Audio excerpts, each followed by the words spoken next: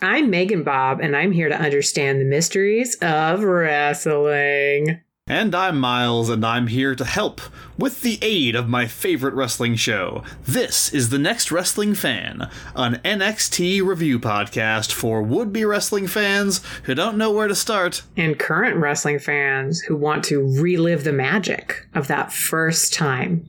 This week, we hit a flying double stomp on the episode of NXT that originally aired on November 13th, 2014. Well, I mean, that's what we normally do. But today, Bob? Yeah? It's a triple stomp. Oh my god! Because Neal Butler is here. Hey, guys. My bae is here. Hi, bae. It's good to be here.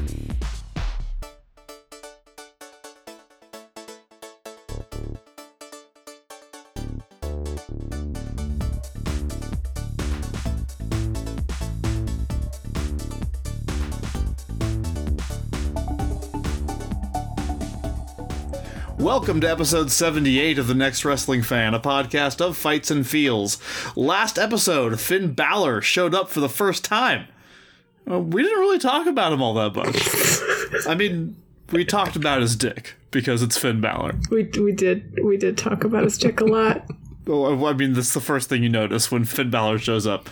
But we might not exactly have gone into him as deeply as we could have. Oh, and we can go very deep into Finn Balor. I suspect we'll be talking about Finn Balor a little bit more on this episode, and here to help us do that, we are delighted to be joined by the first ever Next Wrestling Fan Federation champion, Neal himself. Oh, man. Thank you, Miles. Thanks. The man so nice he'd marry Megan Bob twice. Aww. I would. Neal no Butler. regrets. Aw, thank you. Given my track record with the dishwasher, that's very charitable of you, and I do appreciate it. I mean, the dishwasher's fine. The laundry, that might be something else. Listen, don't talk to me about laundry, all right? It's a whole thing. Right. Our podcast is not about laundry. Our podcast is about wrestling. Neal, we're so happy to have you on, and I've been wanting to have you on for a while, and one of the reasons I've been wanting to have you on for a while is because I have been dying to ask you the question that we always ask our guests on this show when the first time they come on. Because, we've talked about it a little bit, but I've never gotten the full, breakdown of what your relationship with wrestling is. Because I know you were, kind of into it and then lapsed and now you're back. Tell me about you and wrestling as an experience. I want to add to that. How the fuck did you get into wrestling in Ireland? And, what was Ireland's relationship with wrestling like in any way, shape, or form at the time that you got into it? Okay, so this kind of starts back in the late 80s, early 90s, when Rupert Murdoch's Sky Network came to terrestrial television in Ireland. Mm-hmm. They would show WWE on, WWF as it was at the time, on weekend mornings. That was something that I was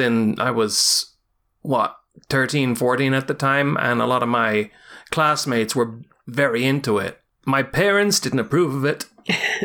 We had one television in the house, so it was only very occasionally we got to see Hulk Hogan or Macho Man on the television. I mean, through my classmates also watching it, I sort of gleaned some of it. And then we kind of fast forward about 10 years, around the turn of the century, around 2000. I was big into PlayStation, and I had SmackDown Know Your Role for the PlayStation, and then Just Bring It for the PlayStation 2 after that. There was a guy I knew at work who later became my roommate who also played those games, and you were able to export your character and have your created character on someone else's. Yep. Wait, is this Goat Boy? Yes, that was Goat Boy. Okay. I learned a lot about sort of the WWE wrestlers at the time from those games, like The Rock. One of my favorite things, actually, was when The Rock was doing the People's Elbow. First, he'd pull off his elbow pad and throw it to the crowd and then go and do the People's Elbow. And then the second time you did that move, he'd look at one elbow, notice the elbow pad was gone, look at the second elbow, take that elbow pad off and throw it. And then the third time, he'd sort of look at one elbow, look at the second elbow, do a little shrug to the camera, and then do the move.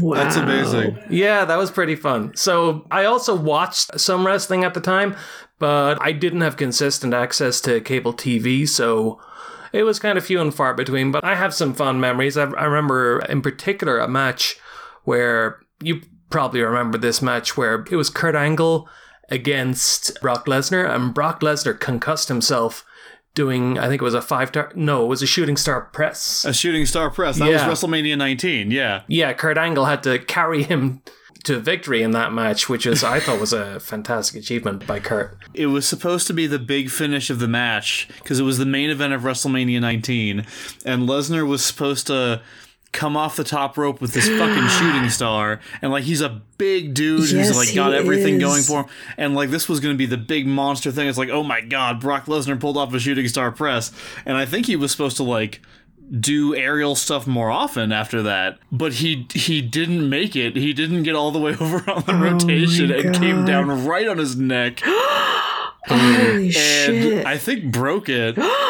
But, like, still, they had to, like, salvage it, and he hit Angle with, like, an F5, which is a regular move, and then pinned him and still won the championship as the finish. But I'm pretty sure he broke his neck. Jesus Christ. Doing that move. Yeah, so for the early part of the 2000s, I was watching on and off. Then I kind of lapsed.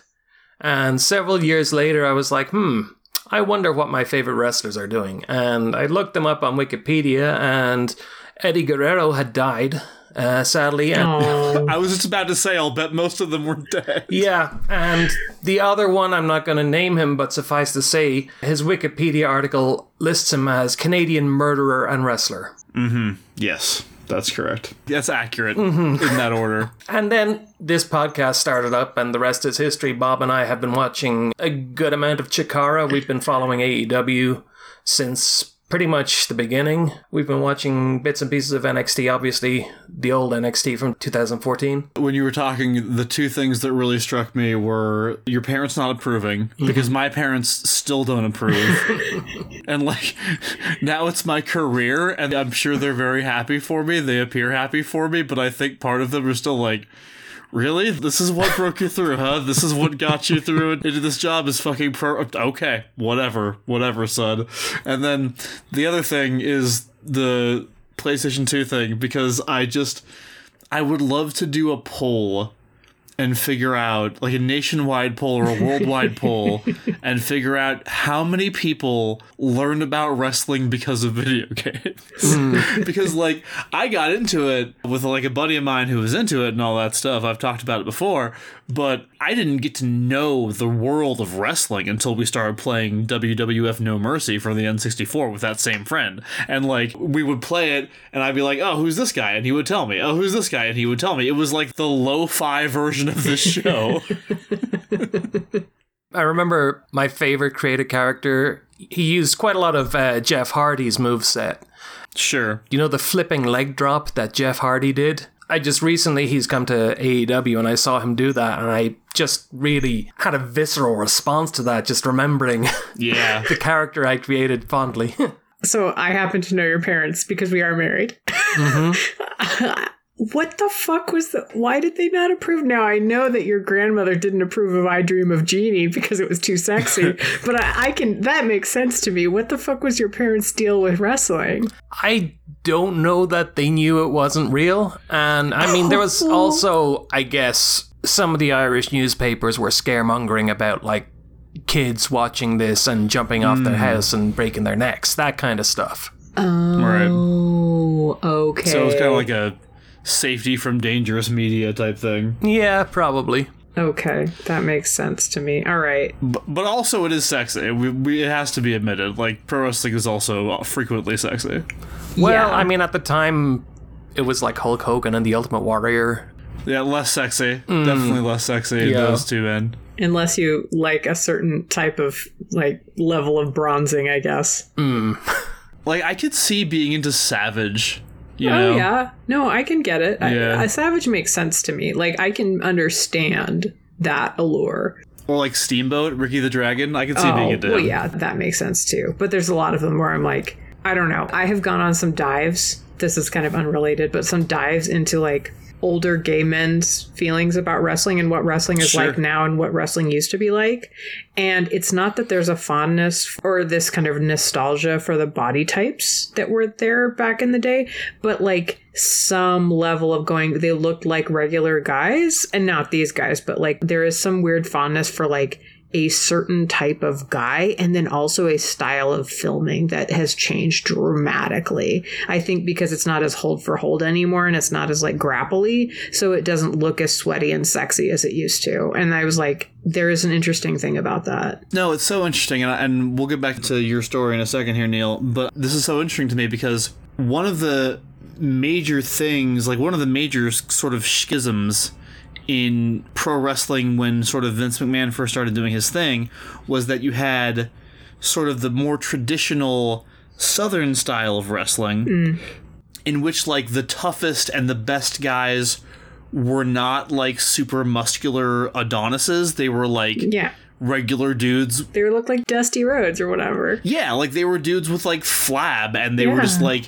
guys who, they're not going to win any Arnold contests, but like if you get into a bar fight with them, they're going to beat the shit out of you, right? Yeah. And then like the more northern, specifically northeastern idea, the Vince McMahon senior sort of idea of what wrestling should be and look like was very much more of the large, muscly, you know, your Paul Orndorffs and your, you know, your Hulk Hogan's and Billy Graham, you know, like these like kind of bodybuilder types. And the fact that that vision of wrestling sort of won, you know, and like dominated the culture for a long time, I think really informs a lot of wrestling history since then. You know, like a lot of what people long for, I think, like old school hardcore fans really want out of their wrestling is like sort of a return to the more Southern style. And in a way, I think that informs, you know, what a lot of people want AEW to be and what AEW is trying to be. That's fascinating. On that note, Neal, I know that you're watching a lot of AEW with Bob. I know that you've watched Chikara, and you're kind of like in general getting more into the wrestling scene as it exists today. Neal has bravely watched some TNA without me because I was like, I had to go do other stuff, but Neal braved some Impact while I looked at my phone. I kind of have a fondness for the TNA I've seen. Yeah. There's guys like Frankie Kazarian and Matt Sydal that I've seen wrestling like currently in AEW, and seeing them back in their heyday is kind of fun. And also, you mentioned the style of taping. It does have a certain quality to it that reminds me of what wrestling looked like in the 90s. It probably was in the 90s, the TNA stuff, but yeah. The TNA stuff was like early to mid 2000s. At least that was when it was good. It started in the early 2000s. Which wrestlers or which like storylines or like what in current wrestling are you super into right now? None of the storylines. I mean, there's a couple of storylines that have just sort of closed, like Hangman's run with the AEW world title, which has been a little underwhelming. I still think the best men's champion AEW has had has been Jon Moxley. There's a storyline I'm very excited about, and Bob will tell you how excited I was when it first started at the pay-per-view last weekend. You've got Jade Cargill, who's the women's TBS champion, and she has a faction called the Baddies, who are Red Velvet and Kiera Hogan. An all-black women faction. I'm very happy about it. They are really good. Like Kiera Hogan, I believe, was the Impact Women's Champion at one point recently. I think she won the title. Yeah, I know she was big in Impact for a while, and I'm pretty sure she won the title. Their current champion is black too, Tasha Steelz. Yes. But yeah. And Red Velvet, I don't know if you're familiar with Red Velvet at all, Miles, but I'm not really, honestly. She is fantastic. She's a trained dancer. Her father was a boxer, so obviously she knows how to box. Right. I mean, you just inherit this stuff in wrestling, right? Yeah. She is so graceful, and she just has such perfect body control. I just love watching her. She's so good. So you've got that faction, and then they were kind of scrapping with Anna Jay of the Dark Order and Chris Statlander in the sort of run-up to the pay-per-view. And then, oh my God, Miles, I was so happy. Athena showed up at the pay-per-view. Oh, I was watching, baby. I was watching. It was so good. I love Athena. Neal screamed, and I had looked away briefly, and then the scream. Okay, so whenever William Regal showed up at the previous one, we both screamed a lot. Neal screamed louder for this than I had ever heard him. Just, like, it was primal. It was beyond anything. So I was like, oh, holy shit. And Neal is wearing his Athena shirt at this very moment. Mm-hmm. I sure am. Fuck yeah. Yeah. Best part of that pay-per-view. Yeah. For my money. I was not a huge fan of Double or Nothing in 2022. I went to bed before the main event. Because fuck that shit. You didn't really miss much. The ending was kind of overwrought in a fun way, I thought. Mm-hmm. But yeah, it wasn't that great. No, come on. Thunder Rosa versus Serena Deeb ruled. Well, that was, I saw that. That was cool. That fucking slapped. But yeah, the other shit I could have lived without. But anyway. Oh, yes. And there was the other storyline that I'm into is Julia Hart is... Yeah. I think she's only like 20. Yeah, she's 20, yeah. She's a former cheerleading champion. She was with a tag team called the Varsity Blondes, who are, I mean, they're mid-carders at best. They had a brief feud with the House of Black, Malachi Black's faction, and she had got Malachi's black mist in the face, and she's been slowly... She's been wearing an eye patch since then and makeup on that eye, and she's been slowly becoming more and more heely, and she finally completely turned at the pay-per-view. And I was just so happy for her because a lot of her matches, she hasn't been on TV much except like accompanying the Varsity Blondes to the ring. She's been doing some great work on AEW's YouTube shows. I really like her. It's great to see her development. God, she's actually really good. Yeah. Like, she started out kind of rough, and now she put in the fucking work, and she's good. This is where we're at. I can actually like have these conversations with you all, and I know what you're talking about because I have to watch AEW now, like for my job. So I'm like, yeah, no, I saw Double or Nothing. That House of Black Death Triangle match fucking ruled. Yeah. I also love that for her. I love, always here for an evil goth girl joining the evil goth faction. Mm-hmm. Also, guys, it's like her 3 goth dads are raising her now.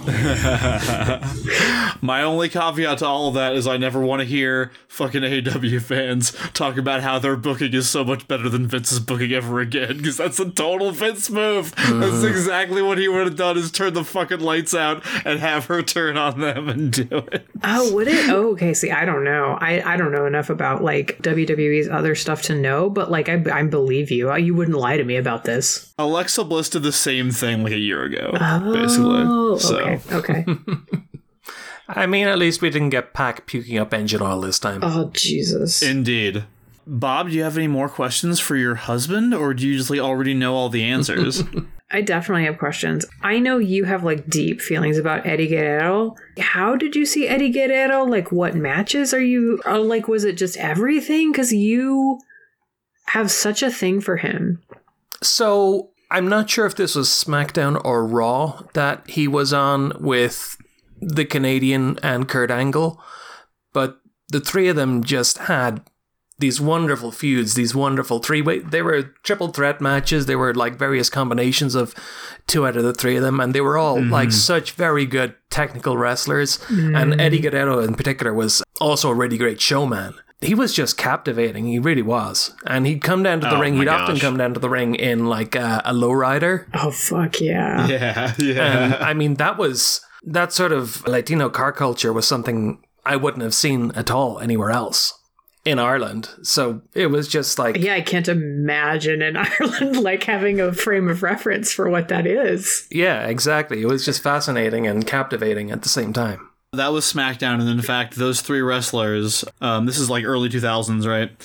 Those 3 wrestlers, along with Edge, Chavo Guerrero, and Rey Mysterio, were unofficially known as the SmackDown 6. Oh. Because they were the 3 wrestlers who sort of, at the time, Paul Heyman was actually booking SmackDown, and those were like the 6 guys that he was like building everything around, just them having great matches. That's awesome. Yeah, it was a great era. Look, I will say Chris Benoit's name. I understand what he did and that he's a monster and that history will always remember him as a monster. He is also a great fucking wrestler. I'm sorry. He was. So the thing I remember most was he had a match with Big Show Yeah. Now known as Paul White, AEW. But he used to do the trio of Germans a lot, and he did that to Big Show, and that I just could not believe. It was like, I was so devastated when that happened. Yeah, I mean, of first when I course. found out he died at all, and then you find out the circumstances of it, and it's like, Jesus. That I'm not going to repeat. If y'all want to know, you can Google it. You know, for me, I remember, because he and Eddie in particular were the two guys in those early stages, like 2003, 2004, and even before that, back when they were in WCW. They were two guys that, like, everybody sort of had a collective understanding that these two deserve better. It's kind of like how everybody feels about Cesaro today, you know? And, like, imagine how you would feel if, and I know that WWE's, like, released him now or whatever, but, like, imagine how you would feel if the circumstances lined up in a way where Cesaro, like, won the Royal Rumble and went to WrestleMania and won the championship in the main event of WrestleMania. And, like, when he was fucking, after he won, I don't know, Chris Hero, like, who had also won a title earlier that night, came down to celebrate with him and be with him. Like, Wow. that was what it was at WrestleMania 20, because Eddie was champion. He was WWE champion, and he defended that title at WrestleMania 20 against Kurt Angle. And then the main event, Benoit wins the World Heavyweight title in the triple threat. And I remember just thinking, like, this is just right. These two guys are embracing in the center of the ring. They're both champions. They're the most perennially underrated wrestlers in history, who, like, constantly have just, like, people refused to let them have world titles and let them have main event status, even though they're phenomenal wrestlers. Like, for years it's been going on. And finally they did it, and they're on top. And then a year later, Eddie's dead. Yeah. And then 4 years after that, the whole thing with Benoit happens, and it's like, I don't know, man. Understand why nobody wants to talk about him, but I'm just never going to forget that moment. And that's just a part of my formative wrestling experience, you know? I did actually want to ask Neal a cultural question. So, how big was pro wrestling in Ireland? And then also, what position did it, like, okay, so I know that, like, American culture sometimes can hit one way or the other in any other place, but wrestling in particular is such, like, a deeply American, into maybe too American sometimes. What was it like? Oh, this is cool? Was it like, this is for nerds? Like, what was the tone? Or did no one care or talk about it? I mean, I think it was relatively cool. There were certainly some people who'd be like American files. I don't know what the right word for that. What's the American equivalent of an Anglophile? Yeah, no. An idiot. I don't know. I mean, there's certainly people. There was definitely a lot of people who would have a deep love of American culture. America was, throughout the 80s, like, seen as this wonderful land of opportunity. And because there was Ireland politically in the 80s, especially in early 90s, it wasn't great. Ireland was a pretty poor country. And most young people grew up, I certainly grew up thinking I'd have to emigrate eventually. And America was seen as, you know, this land of opportunity. So people would see American culture as superior and something to look up to. I guess to an extent, pro wrestling would be part of that. Obviously, Finn and Sheamus and Becky, they all would have seen WWE growing up, and obviously they figured, oh, this is for me. So... Thank you, Bae. I also appreciate you, like, look, that's not what this show is about, but I do want to say, like, for the way that Ireland and, like, Irish culture gets positioned as this kind of, like, trinket, this kind of shiny thing in wrestling and, like, as a gimmick and stuff, I'm like, oh my fucking God. There's some things to know about Ireland's past and, like, not just, like, the history, but also, like, yeah, that the exact time that the WWE came to, or the WWF came to Ireland, is the time in which to grow up in Ireland is to go, I have to leave my country, the country I grew up in, because there is no economic opportunity for me here. I will, like, not ever be able to have a job. I will not ever be able to have a home. Like, I have to leave my country. And, like, what a fucking thing that is. I've mentioned before that Hulk Hogan was supposed to be Irish, right? Like, that was the character. Jesus. I don't remember that. Oh, God. That's awful. Oh, yeah. That's why he's named Hogan. Originally, he was conceived as an Irish stereotype. Jesus Christ. Before he became, you know, a whole other thing. And arguably, what he became is less bad than what that could have been. I don't know. I don't want to hear that. I don't want to hear that Irish accent. I don't want to hear it. Oh my gosh. Actually, my cousin was in America on a J1 visa once, many years ago. He was fitting air conditioning in people's houses in Florida. One day he was fitting air conditioning for this large, muscular, tan man, and it turns out it was actually Hulk Hogan. My cousin didn't have a clue. Wow. He found out later. Wait, was this Owen? Yeah, this was Owen. Oh, of course it was Owen. That's amazing. Well, Neal's going to be right here with us all through Bob's breakdown, after which he will assist us in the sad task of ringing the bell for one of our beautiful friends here in NXT. He'll also help us work through the sights, sounds, and feels of pro wrestling. Join us in anointing one or more lucky performers with the vaguely metallic-smelling ointment that is the Lawrence Olivier Award for outstanding commitment to the bit. And we'll finish things off with another rousing edition of Guess the Gimmick. No wrestling term of the week this week. Bob's fanfic about blading will be presented on the next episode, alongside a brand new Cheap Pop quiz, but of course, we do have to get the answers to last episode's Cheap Pop quiz. I'm rooting for you, babe. Thanks. Thanks. It's been a bit of a tough round for Bob. They currently still only have 1 point. Let's see if any progress was made on our last episode. Question number 1. Which wrestler gets some color the hard way on the next episode of NXT? Was it A, Wesley Blake, B, Buddy Murphy, C, Alexa Bliss, D, Justin Gabriel, or E, Sami Zayn? Bob, you went with A, Wesley Blake. That is incorrect, unfortunately. The correct answer was C, Alexa Bliss. Oh, I think I missed it. Get some color the hard way. No? Nose was bleed all over her face. How did I not see that? I didn't notice it either, to be honest, until I read about it. Question number 2. Next episode features the in-ring debut of Finn Balor. Who is his opponent? A, Tyson Kidd. B, he teams with Hideo Itami to take on Tyson Kidd and Justin Gabriel. C, CJ Parker. D, Connor. Or E, he teams with Hideo Itami to take on the Ascension. Bob, you went with that last one, the one about the Ascension. Not yet, turns out. No. In fact, he teams with Hideo Itami to take on Tyson Kidd and Justin Gabriel. So still no points on this one, Bob. Going to question number 3. Next episode's main event is an NXT Championship match between Adrian Neville and Sami Zayn. How does that match end? A, despite Sami's most courageous efforts, Neville beats him cleanly just like he did before. B, Neville does win, but he has to cheat to do it. C, in his desperation to win, Sami hits a big aggressive move on Neville on the outside and appears to badly injure him. While Sami checks on his friend, the match ends in a double countout and Neville is still the champion. D, inside the ring, Neville misses a red arrow in that way he does and appears to be badly hurt.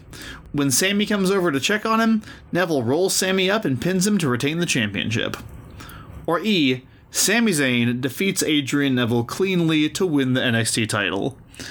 As we discussed on a previous episode, I knew you were never going to go for E with that question. I just felt like I had to put it in there to keep everybody honest. You were tempted, Bob, to go with the double countout. Yes. But in the end, your keen instincts for this storyline prevailed. You selected D, the one where Neville misses the red arrow and appears to be hurt, and rolls Sami up to pin him when he comes over to check on him because he's a good dude, and you were correct. Thank you. Well done. Yay. 2 points. 2 points now for Bob. Well done. Good job. Thank you. I slowly Inching am closer and closer. creeping, scraping these points together. My savings plan is very poor. Well, there's not going to be any more opportunity to earn points on this episode, Bob, unfortunately. There is an opportunity for you to serenade us with Bob's breakdown.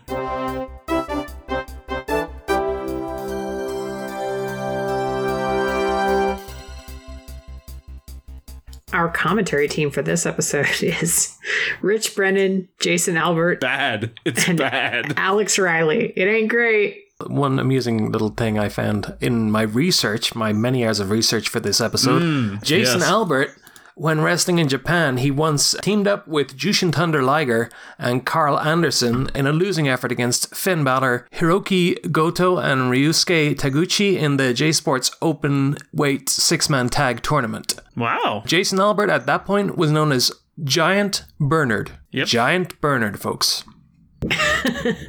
One of his many deeply silly names he's had over the years. But yeah, first-hand experience wrestling Balor, that's for sure. Match 1, Finn Balor's entrance is good, but I know it's going to get better. We all know it's going to get better.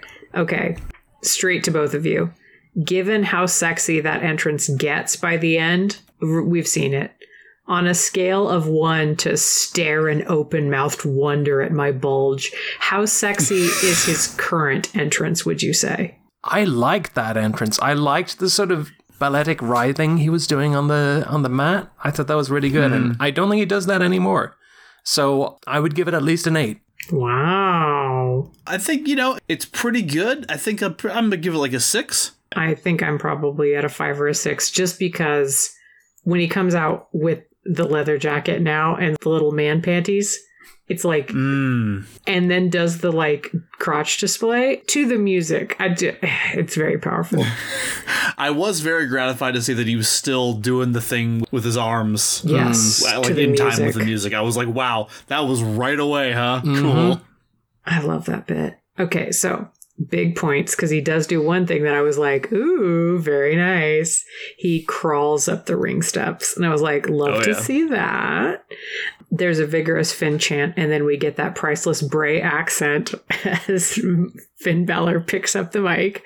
Neal, can you do a Wicklow accent and say, I'm here at NXT because I'm the future by any chance? My name is Finn Balor, and I am here because I am the future. Okay. Oh, beautiful. Thank Nailed you. it. So, Neal, I need to tag you in because I think this is really important that we need to talk about Irish accents because it's fucking complicated and it's this multifaceted thing that has 8 billion iterations. And we have heard a couple of them in NXT. People sometimes get mad at me because I can't do an Irish accent despite having spent a lot of time there and despite being married to somebody from Ireland. And I'm like, no, you don't understand. There's so fucking many Irish accents. Like, there's so many more Irish accents than there are American accents in some ways.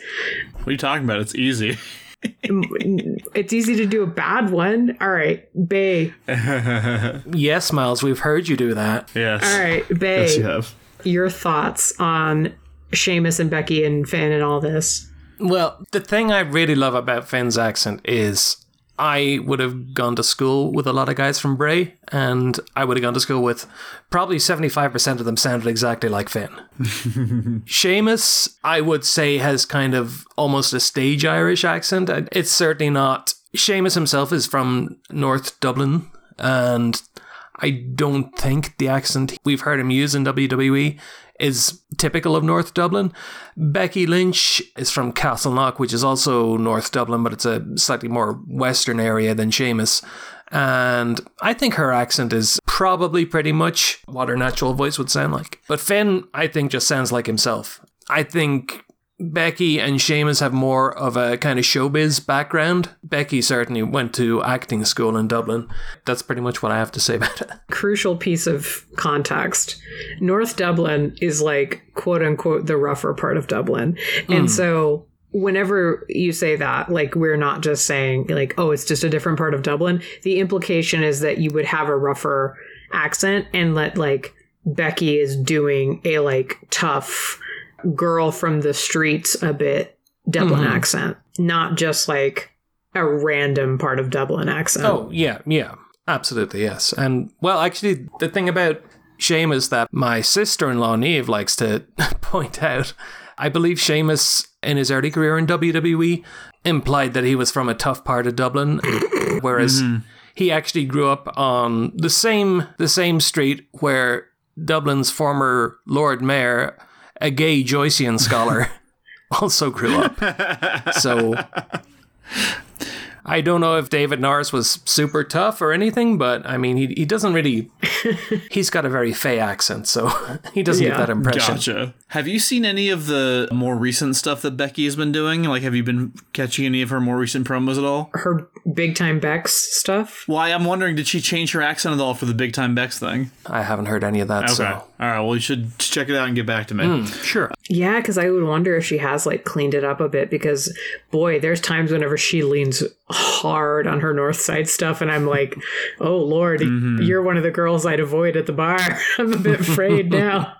I do an excellent Irish accent, just so you know. Miles is lying. It's But anyway. fantastic. It's Nope. completely authentic. That is the worst bullshit I have ever heard. I don't know. I mean, you remember, what's his name on Burn Notice? Okay, fine. Miles is one step up from the guy on Burn Notice. All right. What is his name? Jeffrey Donovan is his name. At least I'm higher than Burn Notice. I hate that show. Hey, Bob and Neil, I got a little question for you. So I know that, like, Finn showed up on the last episode and everything, but I've been saving this here trading card for this one. Thank you. If you want it. I do want a Finn trading card.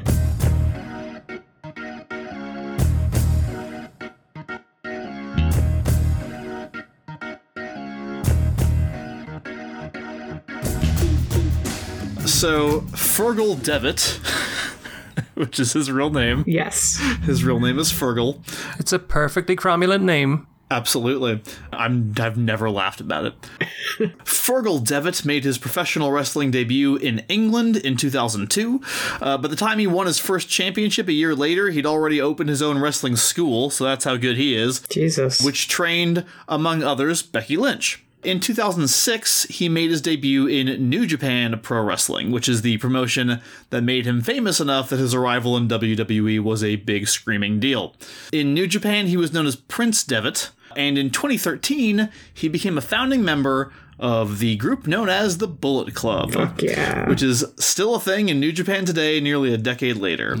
He was a 3-time IWGP Junior Heavyweight Champion, a 6-time IWGP Junior Heavyweight Tag Team Champion, and a 2-time winner of the Best of the Super Juniors tournament. Jesus. In 2014, he wrestled a big match against Kota Ibushi, in which Devitt wore full face and body paint, which became a thing he did for big matches for the remainder of his time in New Japan, though I have no idea why I'm telling you that. It doesn't seem that important, and probably won't matter at all going forward. Back to wrestling land. Tyson Kidd comes out and he wants to start shit because that's what Tyson Kidd does. And he's got Natty with him, thank God, because he has proper backup, since obviously he has not been doing well for himself. I mean, he beat, Tiny Chunk Man, but anyway, Justin Gabriel comes out to help start additional shit. And the theme of this shit is really like, hold on now. We've been around here. We're cool. And then you waltz in here and people are like, ooh, it's Finn Balor. But also it is actually Finn Balor. So that's a bit like, but they're right though. Like they should be saying, ooh, Finn Balor. But anyway, the two get into the ring because they're going to corner him because they're like, I can't believe you came to this school. How dare you? And now everyone's had to go on the mic. And then Itami's music hits and he joins Finn Balor in the ring. But this is not a match. This is just a friendly workplace argument. And surely nothing is going to come of this. This is just, what's going to happen? What's going to happen is they're going to like scrap a little bit. The refs are going to pull them apart. Right. And then there's going to be a big announcement that like next week there's going to be this tag team match. Not with William fucking Regal around. There is a ring announcer that tells us this match has now just been booked and this is happening right this fucking second. Miles, is this an NXT feature? Is this a WWE feature? Like, what the fuck? Because I've never seen this happen in AEW, and I've never seen this happen, I think, in, like, any other thing I've ever watched. Is this a William Regal thing? Like, is there a name for a match that we see booked live exclusively in the moment? It's just a wrestling thing. If AEW doesn't do it, I'm assuming it's intentional because it's kind of a thing that WWE did a lot at one point. Okay. In particular, Teddy Long, the longtime general manager of SmackDown, he became so well known for making this a tag team match, playa, that it has now become a meme, and it is this is now a tag team match, or like, holla holla holla, it's a tag team match now. It's like a thing now because of Teddy Long. So it was kind of sort of a staple of WWE booking for a long time, which is like, there's two guys who are having a match, and then like one guy comes out to fight the one guy, and then another guy comes out to help, and all of a sudden it's a tag team match now. So yeah, it's a very common WWE thing. I don't think it has a name, but it is very strongly associated with Teddy Long, who is a delightful human being. Okay. There was a moment whenever we were watching older new NXT, like from about a year ago, a thing was going on and William Regal came out to make it like more of a thing. And then somebody got pissed and he's like, "That's how it is, playa," and then walked away. Yeah. That was delightful. Well, that was probably a reference. And I was like, why is everybody acting like that's the burnest burn that's ever burned? And then Neal had to explain it to me. Yes. Okay, ding, ding, ding. Balor starts off, and Finn Balor is a fucking beast whenever it comes to the old kickies and flippies. He is flying with both feet at Justin Gabriel, driving him into the turnbuckle, and he's going to do a big old move. Turnbuckle. Thank you, turnbuckle. Bae, you wanna? Turnbuckle. There you go. So he's going to do a big old move and finish him off, but like a jackal, Tyson Kidd just drags away the fallen Gabriel. Maybe to eat later, hard to say. Finn is not having that, though, and flips over the top to the outside to take them both out. It's probably a tope con, etc., but I like to think of it as a tope con fuck you.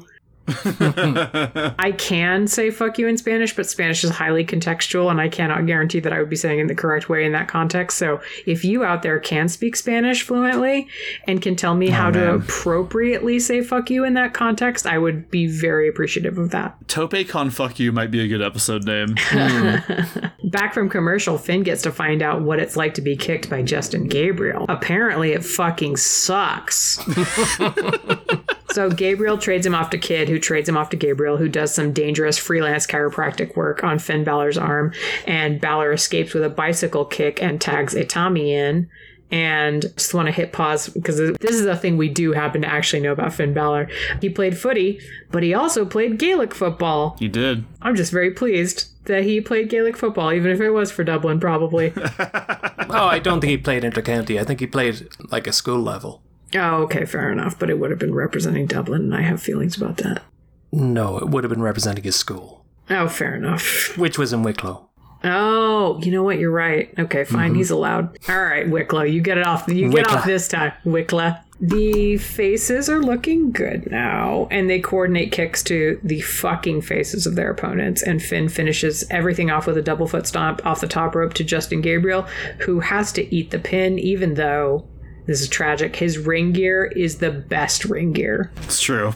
And no one has ever given one fuck about how beautiful and fashionable Justin Gabriel is. Not even Tyler Breeze. Life is very cruel sometimes.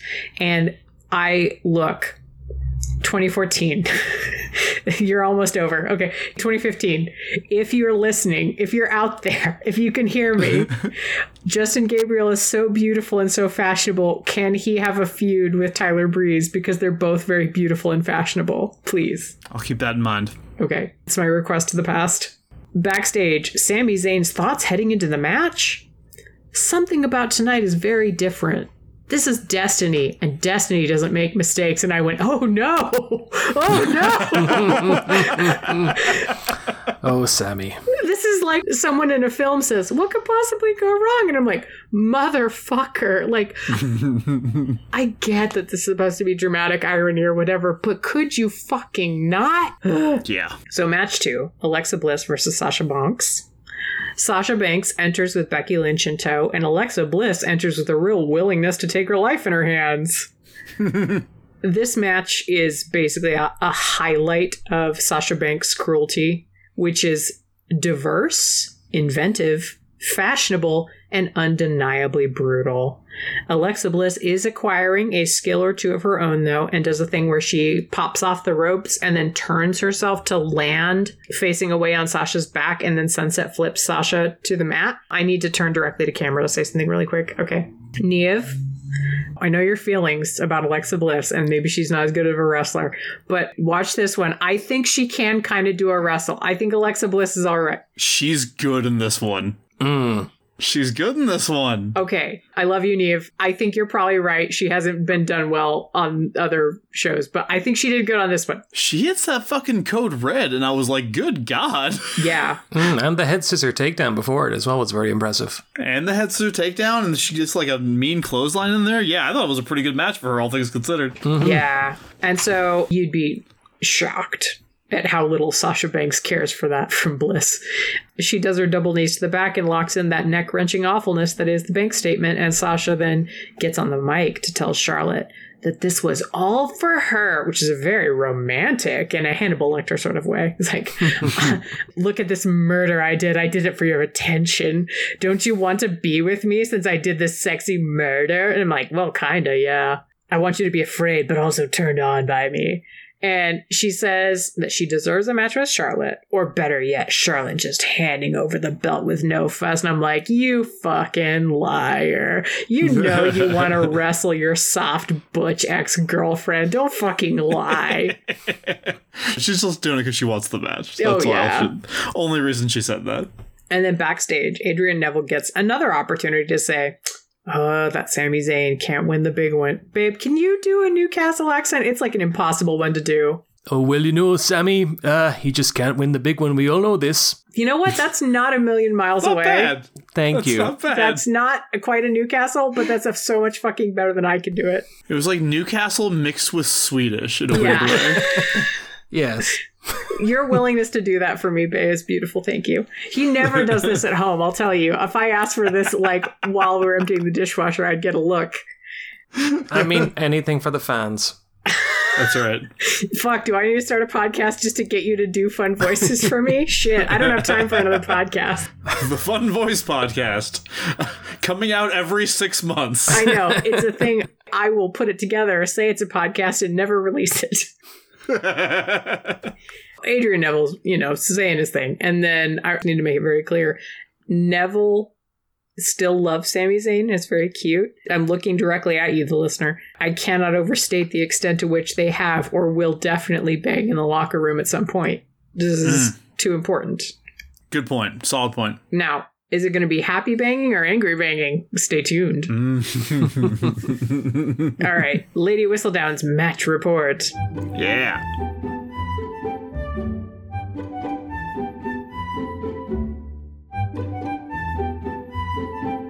Messieurs Sin Cara and Kalisto are in the position that so often happens to one with any sort of reputation amongst the Ton. They have been asked to dance with partners who that are perhaps less than thrilling to tete-a-tete with. It must be said that Messrs. Blake and Murphy are certainly willing to make their suit heard by working over Monsieur Kalisto as much as they can, but Monsieur Kalisto dedicates his attention to trying to escape. A position that many a young lady of the Ton can sympathize with when matched with a less than thrilling dance partner. Mr. Blake goes so far as to bodily restrain Monsieur Kalisto in a most compromising position, sure to set many tongues wagging. The problem with Monsieur Kalisto is that he's quite simply irrepressible, even at his most beset. He does one move in which he dances up the rope and tumbles over with a corkscrew to fell an opponent on the outside. This author nearly fainted. This feat opens up Sin Cara for claiming both victory in the match and in avoiding tiresome ballroom conversations. Although it must be said that Messrs. Blake and Murphy are rapidly becoming a more compelling pair. Perhaps not compelling enough to accept a turn around the ballroom with them, but in another month or so, well, one never knows, does one? Thank you, Lady Whistledown. Absolutely. It must be said, I think there are very few in the town who would have a décolletage to match Monsieur Murphy's. Oh, boy, that's true. Murphy has some titties. Backstage, the vaudevillains are adorable. They are number one contenders and want to draw a distinction between being a child versus being a man. They do not share any details on what that means, but they do want to draw that distinction. They're like, just so you know, there's a difference. I'm like, great. Good, noted. Crucially, though, fuck the rest of this promo. It doesn't really matter, except that we get to see how cute they are. Simon Gotch can talk. And it's so cute. It's so fucking cute. He says a sentence and it's good. And Aiden English looks so proud of him. I know. That's what love is. Yeah. Get you a man who looks at you like Aiden English looks at Simon Gotch when he says a sentence. It's almost as impressive as if Sin Cara from the Scooby-Doo cartoons had said a sentence. Oh man, all the bees would be so proud. Main event. It is the romantic courtship for the NXT Championship between Sami Zayn and Adrian Neville. Match. I'm sorry, it's a match, I guess. Fucking match. Whatever. They pulled some opening shenanigans and Sammy bests Neville for a second, sending Neville reeling, and the camera zooms in on Neville's face and he's like, okay, you know what? That was pretty hot. And I'm like, buddy, it was real fucking hot. And Neville ends up on the outside and Zayn does this fake out leap to the outside butt bounce and Neville moves cautiously around the outside and Zayn, ever the gentleman, holds open the rope for Neville, who looks like he's gonna accept and be like, okay, babe, like I'll come back in the ring. But then he flips over the top rope instead and was like, you cad. But also remember, this is all part of the give and take. This is all part of the flirtation, the frisson of their dynamic, okay? Sammy spends some time in rest hold mode, but forces Neville to the outside and does his flying starfish for reals before dragging Neville back in, but he does drag him in like a sexy way. So, okay. So you know that spot that they biffed the last time they did a wrestle where Neville was supposed to end up on Zayn's shoulders and get Blue Thunder bombed? Yep. It worked out this time. They don't biff it this time. It worked out so dang good, and it's very brutal, but also it was like, oh, it worked out. They did it good. I'm so happy for them. Zayn then suplexes the absolute shit out of Neville, who kicks out nonetheless. And look, sometimes relationships are complicated. We're all married people here. We know this. You cannot keep the champion down, though. Like, literally, he will not stay on the ground. That's just... he hates the ground and won't stay there. I mean, gravity would have to remember you to keep you on the ground. So he gets Sammy on the mat. He heads for the red arrow. But Sammy rolls out of the way, and Neville lands hard, clutching his left knee in misery. Sammy hesitates. He's thinking he's going to wait until Neville gets up and then he's just going to kick him in the face. But Neville's not getting up. He's just grasping his knee in pain. So Sammy's like, okay, fine. I mean, I really, I'm going to go check on him because maybe this is a bad thing. So he goes over to check on his friend. Neville fucking pounces, getting Sammy into a pin and ending the match. Oh, Miles, this kind of fake out, does it have a name? I don't think so. Is it an unambiguously heel move, or is it considered like a smart wrestling move? In this case, I would say it's not an unambiguously heel move, and here's why. Okay.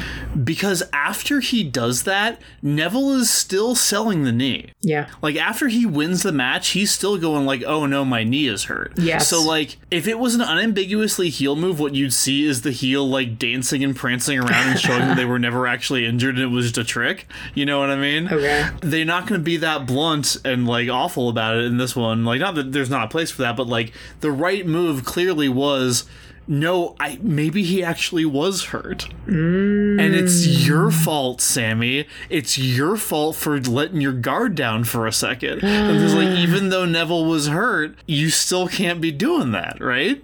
If you want to win the big one, you got to be cutthroat, and you can't just like go check on your friend when he's been clearly legitimately injured because you rolled out of the way of his move. It's the opposite of unambiguous heel work. It's very ambiguous. It's not even necessarily heel work. It's just, again, Neville is being opportunistic and Sammy is not. Okay. As you've said, Neville is the only one who actually knows how wrestling works. Yeah. Yeah. Is this kind of move where somebody does a fake out, even though it's like comes from a real place? Is this a special occasions, good china, fancy silverware kind of thing, or is it far more common than NXT and AEW have led me to believe? I can't think of another example of this. Oh, really? Like, not off the top of my head anyway. I can't think of another example. And I was like, oh yeah, that's where so-and-so did it. Like, you'll see this kind of thing pulled out more often unambiguously when it's a heel, like, faking an injury, legitimately faking an injury. Oh. But this is way more complex than wrestling usually gets. This is storytelling. Yes. Narrative. In a way that wrestling usually isn't and doesn't usually need to be. But like in this case, that's what it is. Nice. That's just giving me an idea. Since you said storytelling, Miles, if White Wolf were to make a game about wrestling, what would it be called? Jesus Christ. Along the lines of like Vampire the Masquerade or... Right. Yeah, I was trying to think of like noun the something. Grappling the bullshit. Wrestling the Kayfabening. I was gonna say it would be like heal the kayfabe or something like that. You know what? I will poke Chris Newton about this at some point and see if I can get an answer of like what the White Wolf wrestling game name would be called. Chris Newton would come up with some bangers, I have no doubt. Mm-hmm. It's Chris Newton and Claire who you call upon them and you get a list. It's beautiful. Yeah. Neville fondly ruffles Sammy's hair and then limps to the corner as the camera lingers on the face of Sami Zayn, who can't fucking believe he fell for that. And I was like, don't feel bad. Love makes fools of us all, baby. Yeah. So true. Yeah. And that's how it ends. I know. Well, thank you so much for that breakdown, Bob. What did you think of this episode overall? Loved seeing Finn Balor. That tag match was kind of nothing. Although I like Tyson Kidd and I liked everybody in it, but I was like, I don't care about this tag match. The women's match was good. I struggle to care about I love Lucha. I want to make it clear. I fucking love Lucha, but it is difficult to get hyped about the tag team stuff whenever it's clear that NXT doesn't care about it that much. But obviously the Sammy Neville shit is just gold. It's so good. It's so good, and the emotional payoff hurts. It burns so good, baby. Neal, what did you think about this episode watching it? Like, what were your thoughts overall? I thought it was pretty good. I really liked the tag match, the opening tag match, Finn and Hideo against Tyson and Justin. I love them as wrestlers, and that's probably my favorite type of wrestling, the sort of slightly undersized technical guys who can do flying stuff but also do sort of completely brutal stuff. Yeah. It was interesting. The version we watched on Peacock had that little Sheamus bullying PSA in the middle. Yeah. That kind of drew a comparison for me. Like, Sheamus is an Irish wrestler, whereas Finn Balor is a wrestler who just happens to be Irish. Yeah. My good friend Ben Kessler, who isn't listening to this because he doesn't listen to podcasts very often. That's okay. We love you, Ben. He is British, actually part Irish too, but he's primarily British, and he has always talked about Regal in that same sense. He said that Regal is like the only wrestler he can remember from back in the day who, like, his gimmick wasn't that he was British, he was a wrestler who happened to be British. Oh, yeah. Okay. And also a manly man. Also a very manly man, yeah. The interesting thing to me about that tag team match, not that I want to spend too much time on it, is that, and I think for the first time since Hideo showed up, it's very much like, oh shit, it's Kenta and Prince Devitt are here in NXT. I think it's very interesting that they're sort of like the vanguard, those two guys, where it's like NXT is really going to be a place where the big indie stars come to do WWE wrestling, right? They're kind of the first ones where the other wrestlers like Tyson Kidd and Justin Gabriel are starting to look around and going, wait a second. Yeah. We've been here the whole fucking time. What are you doing? You just like showed up here. And that's going to be a prevailing motif in NXT going forward. And I thought it was very interesting to see it happen for the first time here. Another thing I found interesting was when Hideo first showed up, they said, it's Kenta, but now he's going to be Hideo. Whereas with Finn, they did the same thing as they did with Sammy. Yeah. It's like, it's that famous star that you've all heard of, Finn Balor. And he'd never gone by Finn Balor until he came to WWE. Right. I don't really know what to make of that, except for, like, it did feel like a bigger deal than Sammy, because Sammy just kind of showed up and he was like, hey, I'm here. And he was doing it earlier where, like, everybody was kind of showing up saying, hey, I'm here. It was a thing. And, you know, Sammy, of course, even more unrecognizable. Like, you know, he's most recognizable as El Generico, so he's wearing the mask and everything. You know, so with Finn, I think it was more of a, you know, he was really, really popular at the time. So, like, him showing up at all was a huge deal. As far as why they didn't do the whole, like, here's Prince Devitt and now they're doing a name change, I'm wondering if it was, like, a legal issue with New Japan, where they couldn't actually say it, You know what I mean? Whereas maybe Pro Wrestling Noah had like looser restrictions on that kind of thing. So I don't know. I see what you're saying. I'll just say that like it strikes me as sort of a bigger deal than Sammy's debut in NXT. That sort of thing, it kind of reminds me of there's a wrestler who went by Ben Carter. He trained at Seth Rollins' school. He had one match at AEW that was very impressive actually, and then he went back to England. This was during the pandemic. He turned up at NXT UK, and he's been having some very good matches there, but not long after he arrived, they had him change his name to Nathan Fraser, and he had this big long spiel about how Nathan Fraser was like the name of the new man he was becoming, and it was just kind of a ridiculous excuse for WWE to change his name so that they could trademark it. God, especially to go like, no, Nathan Fraser is who I really am. And I'm like, are you fucking kidding me? Okay. They've had a strange and continually evolving relationship with the idea of changing indie wrestlers' names when they come in. And we'll talk more about that as we move through NXT, especially in 2015. So the women's match, it was short and sweet, and as we mentioned before, I thought Alexa Bliss really made the most of her brief offense. Lucha Dragons versus Murphy and Blake, that was fine for what it was. The main event, obviously, it was all Sammy's continued road to redemption. Neville's, was it a heel move or not? Right. That was a lot of fun. That's good shit. All right, well, we're going to get to the sights, sounds, and feels of pro wrestling in just a second, but first, we have to ring the bell. Oh, no. Megan Bob, do you remember a little while ago when you were asking the past for a favor? Oof. Yeah. You had a request of 2015 that related to Justin Gabriel? Yeah. Unfortunately, we are ringing the bell on this episode for Justin Gabriel. No! He's so beautiful and good. He's my good, hot Aragorn boy. Yeah, well, this is his final televised appearance here in NXT, and in fact, he only has 9 more televised matches left in his WWE career after this. He reportedly quit the company in January 2015. From there, he went straight back to the Indies and returned to using his original name, PJ Black. Mm-hmm. He worked for Global Force Wrestling and subsequently for TNA/Impact Wrestling, and he's done some stuff for companies like NWA and Evolve, but his best-known televised role post-WWE came in Lucha Underground, where he formed the Worldwide Underground stable with Johnny Mundo and Jack Evans as the Darewolf PJ Black. Don't leave Taya out. She's great. No, absolutely. Apparently, he tried to get the idea of a Daredevil werewolf as a character over with Triple H and NXT, and Triple H wasn't having it. Aww. The three of them would win the Lucha Underground Trios title, though, so good job there. 2018, he started working for Ring of Honor and actually signed an exclusive deal with them in 2019. He's been there ever since, with his most recent match taking place at Final Battle 2021. That, of course, was Ring of Honor's last match before taking a hiatus until it was purchased and relaunched by AEW President Tony Khan earlier this year. And all the wrestlers were released from their contracts at the end of the previous ownership. So I believe technically he's no longer under contract to Ring of Honor.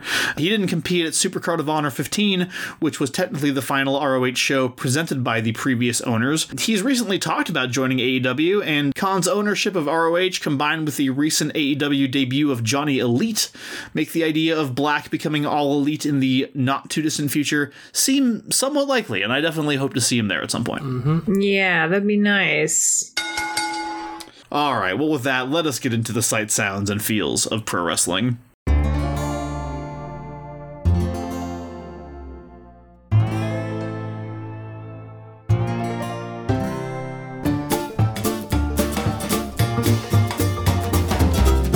Megan Bob, in this episode, what did your elf eyes see? My elf eyes saw Justin Gabriel, but my elf eyes saw what Justin Gabriel was wearing when he came out to start shit.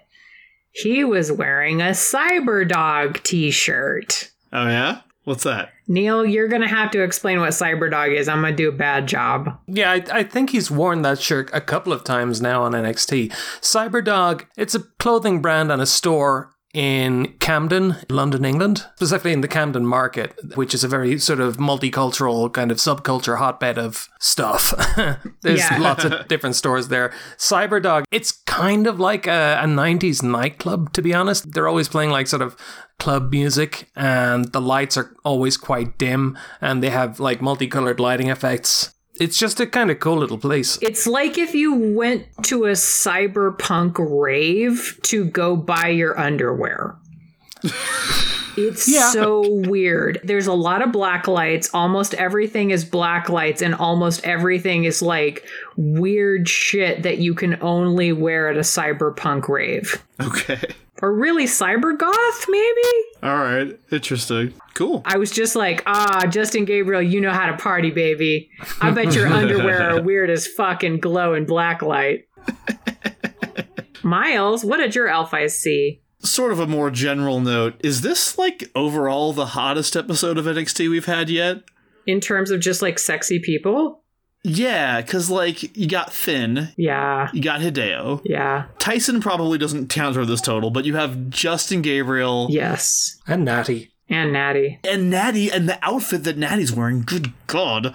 Yeah. Little peplum tops, real cute. Mm-hmm. Yeah, man. Then you got Sasha, you got Alexa, you have the Lucha Dragons. I think there's something to be said for Blake and Murphy, particularly Murphy. Oh, yeah. And then you agree. have Sammy and Neville, and the Vaudevillains show up for an appearance. Like, it's just, I think the concentration of hotness in this episode is like 98%. It's insane. You know what? I think you might be right in terms of overall hotties. I would not say, okay, I'm going to draw a distinction. It is the hottest episode. It is not the sexiest episode. I agree with that. I'm speaking about pure hotness here. No, you're correct. This with the hotness quotient here is extremely, some might say dangerously high. Hey, Bae, what did your elf eyes see? My elf eyes saw actually a sign in the crowd which said, Adrian Neville thinks Greedo shot first. Oh, I saw that. That got me thinking, I mean, what does it mean? Greedo shot first was a change, a very controversial change among the fandom that George Lucas made to Star Wars, the first Star Wars film, in 1997. I don't know what that means. Are they suggesting that Neville is in some way a company man or something? That he's just doing what he's told? I think it's an anti-Neville side, I think is what it is. I think it's like, it's making a... But in what way is it an anti-Neville? It is an anti-Neville side, but I mean, what argument are you putting forward? I think the argument being put forward is only a monster would believe that Greedo shot first. Oh. Only an absolute scumbag lunatic. Right. I mean, I don't fucking care about Star Wars, so I don't know. Well, I did some research, and the only thing I could come up with for Greedo shot first and 2014 is that in 2014, Harrison Ford did a Reddit AMA, and somebody asked him, did Han shoot first? And Harrison replied, I don't know, and I don't care. Yeah! Oh, my hero! Because he's the fucking baddest ass motherfucker in the world. Beautiful. Seriously, Star Wars fans, I beg you to get the fuck over yourselves. I am like, at this point, I am on my knees. Just stop taking yourself so fucking seriously. I'm a wrestling fan telling you this.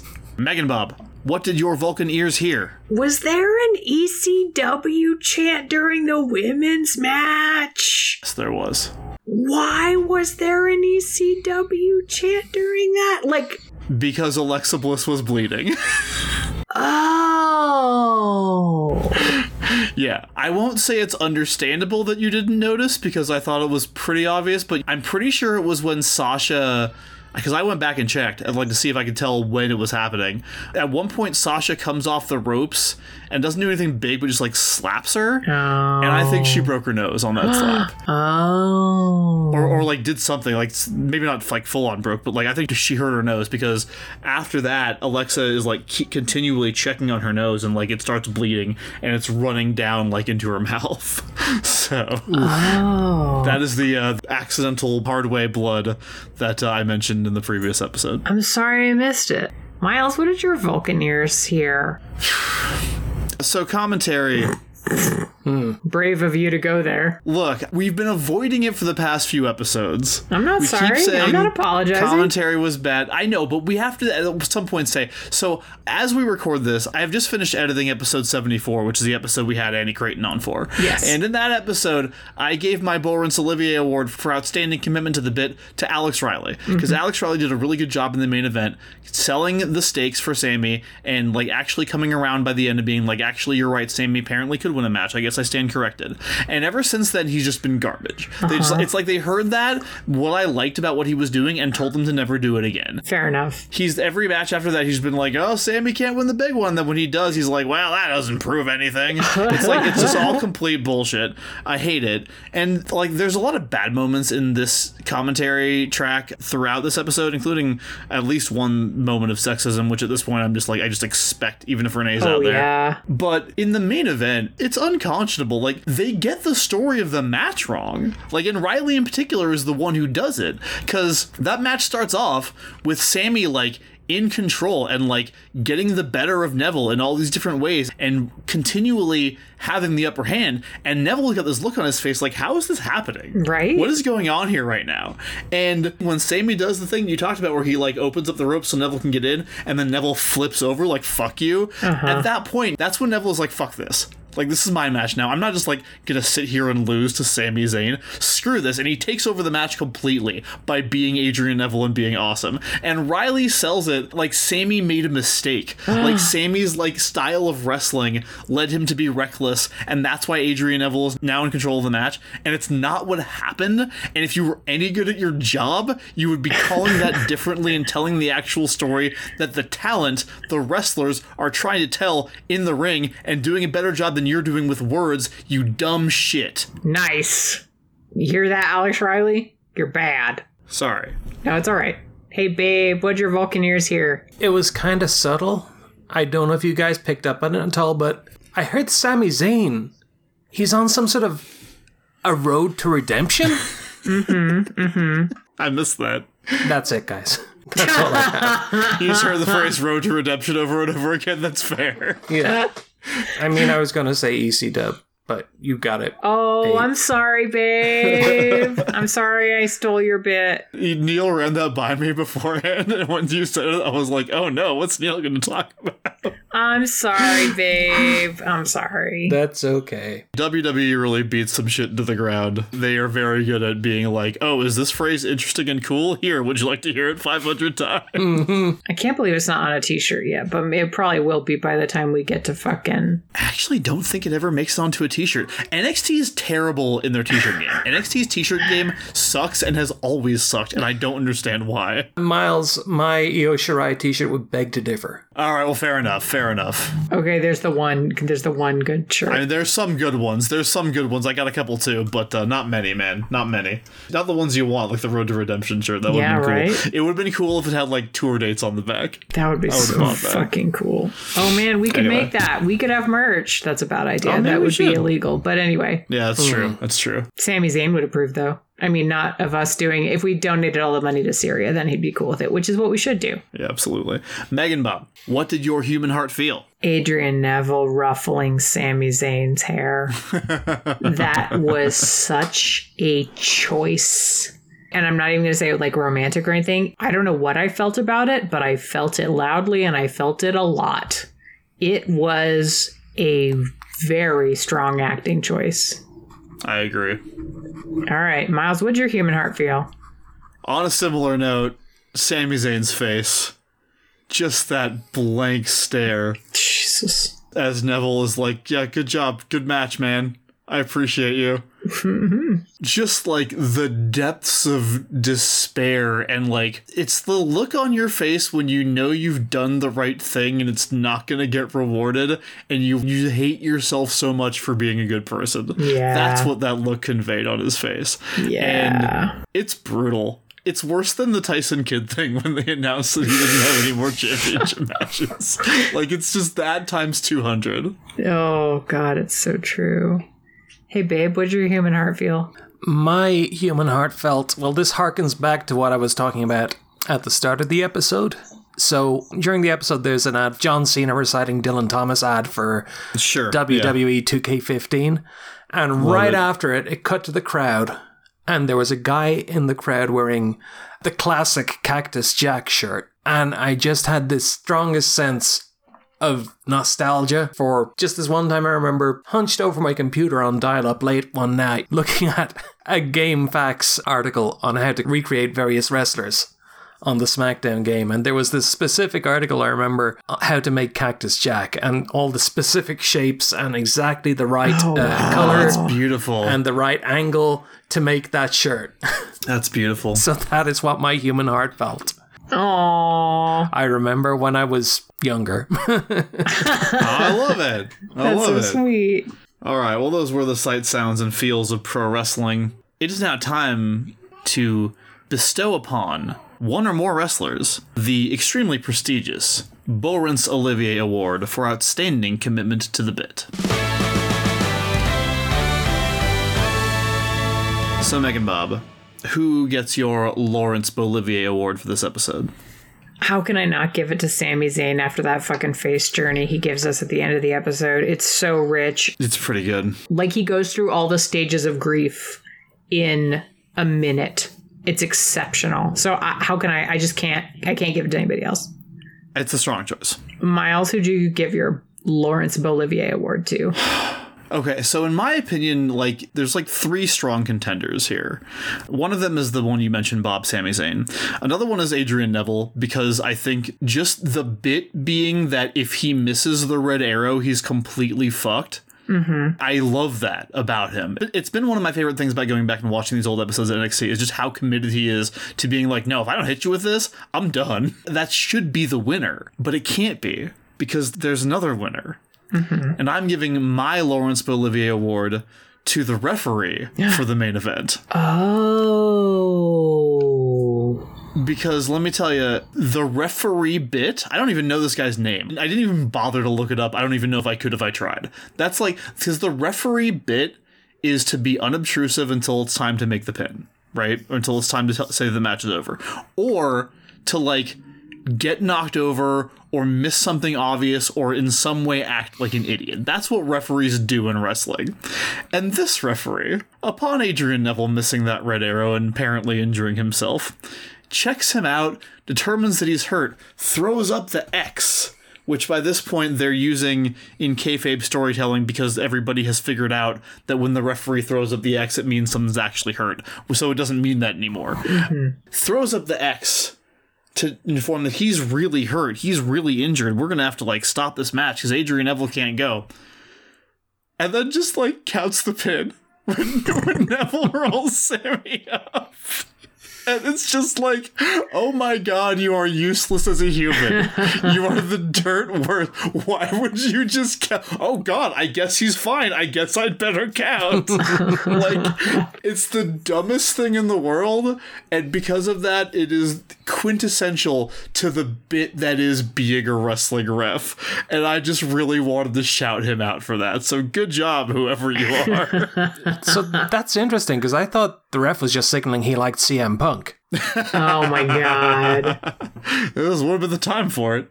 Babe, what about your Laurence Olivier Award? I decided to give my Laurence Olivier Award to someone who we haven't really spoken about at all in this episode. I know the Lucha Dragons are kind of working hard to try and get into the hearts and minds of the NXT universe, and they're getting there slowly, I think. I don't know if they'll ever get there, but I wanted to give my Laurence Olivier Award to Kalisto for his springboard tope con flecha roja, as I decided to call it. Oh.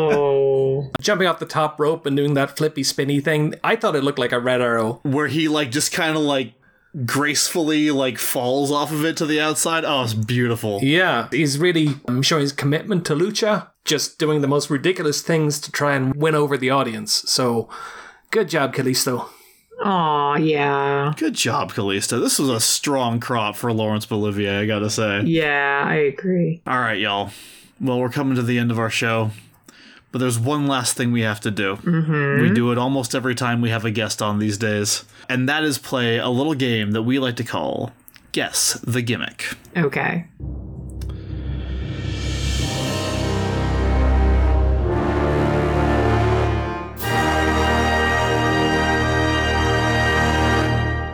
So for this edition of Guess the Gimmick, Neal is going to be joining me on the explainer side of things. Bob, I'm actually in a bit of a departure from usual Guess the Gimmick for various reasons. Instead of having you Google image search this name, okay, I'm going to send you some pictures. Okay. The pictures are of a wrestler by the name of Mike Rotunda. This is a specific gimmick that Mike Rotunda did. All right, Bob, tell me what you think of Mike Rotunda in these pictures. I'm looking at the world's, like, swollest attorney. He has little glasses on, little, like, half moon glasses. He's got red suspenders, white button down, but, like, rolled up sleeves, so that way he looks real fucking tough and you can see his guns. He's got usually a red tie with some swirls and stuff on it. I think he might have a little gross ponytail. He has pretty good hair though. He has black slacks on that are being held up with these red suspenders, and sometimes he's carrying a briefcase, but he's got like his hands together sometimes and he's like, yeah, and then he's got his fingers together like, I'm gonna get you that money, baby. And then one time he's pointing at the camera going like, you are gonna be in the court of law because you suck. And he's weirdly hot. I don't know how I feel about that, but he's weirdly attractive in this like shitty greaseball way. I think with those little glasses, he kind of looks like, you know, the guy who does all those patriotic paintings of presidents doing cool shit? Oh, yeah, totally. He looks like if someone did a painting like that of Chuck Schumer. Okay, I like that. So, Bob, you're saying he's a lawyer. Yeah. So, that is not quite accurate. In fact, Mike Rotunda's character here is a tax collector. Oh. Which, of course, he would have a briefcase to keep all the taxes in. Keep all the tax money in. And he wasn't actually called Mike Rotunda at this point, Bob. He was called IRS. Oh. And that was actually an acronym. Can you have any guesses as to what IRS might have stood for? Irving? Roy? Stanhope. I like it. You were actually close with the first name. Neal, do you want to tell your wife what IRS stands for? IRS stands for Irwin or Shyster. Beautiful. So the or might stand for Roy. I don't know that we... It might. You might have been right about that one. Okay. We're not sure. But yeah, Irwin R. Shyster. That's fucking perfect. And this was a guy who was wandering around the World Wrestling Federation in the early 90s, like 91 to 95, I think, roundabout there. And yeah, he was a fucking tax collector. He would like harass the wrestlers and call them all tax cheaters. That's fucking great. And just like yell at fans about like taxes and economic stuff because everybody hates paying taxes, so he was the ultimate heel. And if you're wondering whether or not he had a finishing move called the write-off, yes of course he did. What is wrong with you? He also did a Simone drop he called the stock market crash. Oh, Is that true? Yeah. That's amazing. Well, I mean, according to the internet, so... Okay, fair enough. that's fucking rad. Was he a good wrestle? I don't really have a strong opinion on him either way because he's not really my era, so I haven't seen much of his stuff. Like early 90s WWF is kind of a rough period of time, to be honest. I do know that he had a tag team with Ted DiBiase, the $1 Million Man, called Money Inc. And Oh, that makes sense. they were the tag team champions a couple of times. But in terms of whether or not he was actually good, I couldn't tell you. I will tell you this. He was good in terms of his legacy. Oh, because he's the daddy of like 2 of the babies. He is the daddy of 2 of the babies. He is the daddy, and I think it's so funny that you described him as like kind of weirdly hot in that strange way, because he is the father of Bo Dallas and Bray Wyatt. That's beautiful. Big shout out to Michael Benedict Coleman, who submitted Thank you. IRS a while back. It took us a while to get to him, Michael, but really appreciate that. I was very excited to have Bob guess what brand of fiendish white collar person this was and get a look at Bo and Bray's daddy there. Yeah. So, I think someone should bring back that gimmick. I think they could be a huge face in WWE when he comes to audit fucking Vince McMahon. He's like, Ooh. oh. okay, so you cut all these wrestlers for financial reasons. Let's see what your accounts look like. That could be a great gimmick. I love fuck. that. Like, the ultimate, like, so, like, you know how Bray Wyatt, like, later on, he was very much like, his whole thing was like, I'm going to destroy WWE. You've always had, like, wrestlers come in and be like, I'm going to destroy this promotion, and I'm going to do it by winning the championship and beating all your favorites in cage matches. But this new version of this gimmick would be like, I'm going to destroy this promotion by revealing your financial indiscretions. And it'd be like, oh no. Not that. Don't do that. Oh my god. Partners up with OSHA employee. Instead of coming into Vince's hospital room and hitting him over the head with a bedpan, you could just come in and serve him with papers. Yeah. Absolutely. It's dastardly. Well, that's IRS. Thank you once again to Michael, and that was another edition of Guess the Gimmick. This is the end of our show. Neal, thank you so much for coming on. Really appreciate it. It was super fun having you. Thank you for having me. Thank you, babe. I don't know if you have anything to, like, plug or whatever, but you could just talk about how much you love Megan Bob if you want to. Lots. Aw, thanks. I love you too, babe. I mean, we love you too, Miles. Yeah, obviously. Oh, thank you. I appreciate that. Not in the same way. It's okay. I understand.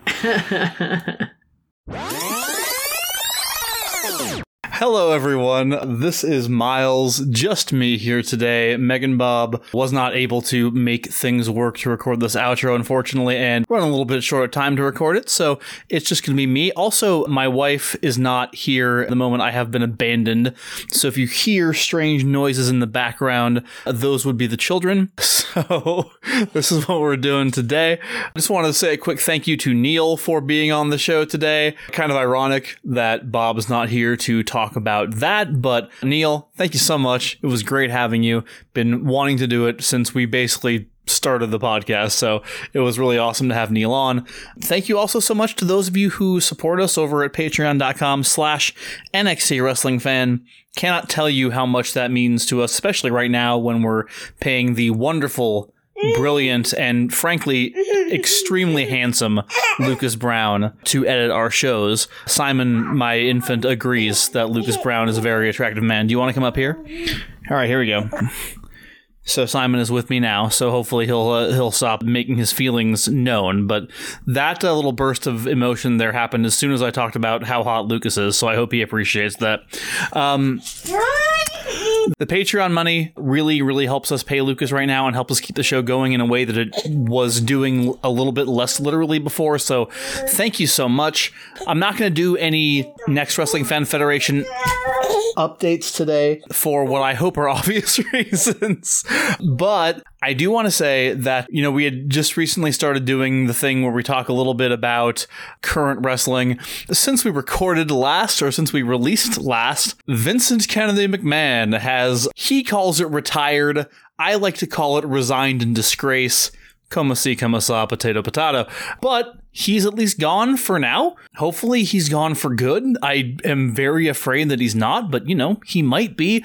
Hopefully he goes to jail. Hopefully more stuff comes out, and all the things that all the reasons he is quote unquote resigning, all of the scandal and the investigations going on in his direction right now bear even more fruit than they have already, and it is enough to send him to prison for a long time, because y'all know I'm prison abolitionist, but if anyone deserves to be in prison, Vince McMahon is going to be on the short list. Anyway, happy about that. Triple H has taken over in the creative department, so that's pretty rad. Fruits have been born immediately. SummerSlam was good. The Raw after SummerSlam was good. Dakota Kai is back. Io Shirai's on the main roster.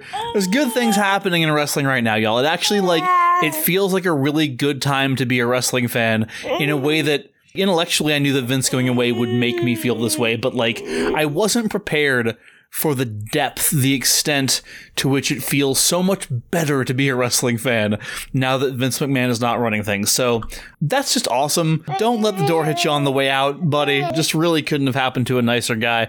So yeah, that's all I wanted to say about current wrestling. Simon, that opinion that you just expressed is inaccurate. That didn't even happen in that match. What are you talking about? He's upset about the DQ finish in the women's match on Raw. I think it's still okay. In that case, I'm okay with the DQ finish. But, this guy here is a traditionalist. He likes it when there's clean finishes.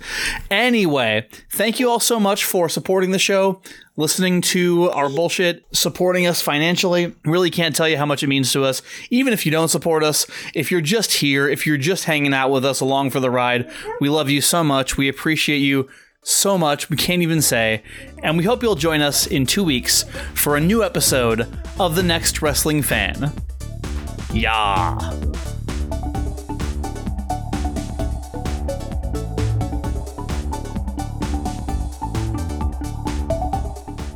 The NXT Wrestling Fan is produced by Lucas Brown, with logo design by Claire Mulcairn. Special thanks to Rafael Medina for his theme song, Learn Buckle. You can follow his creative work on Twitter at EarthMofo.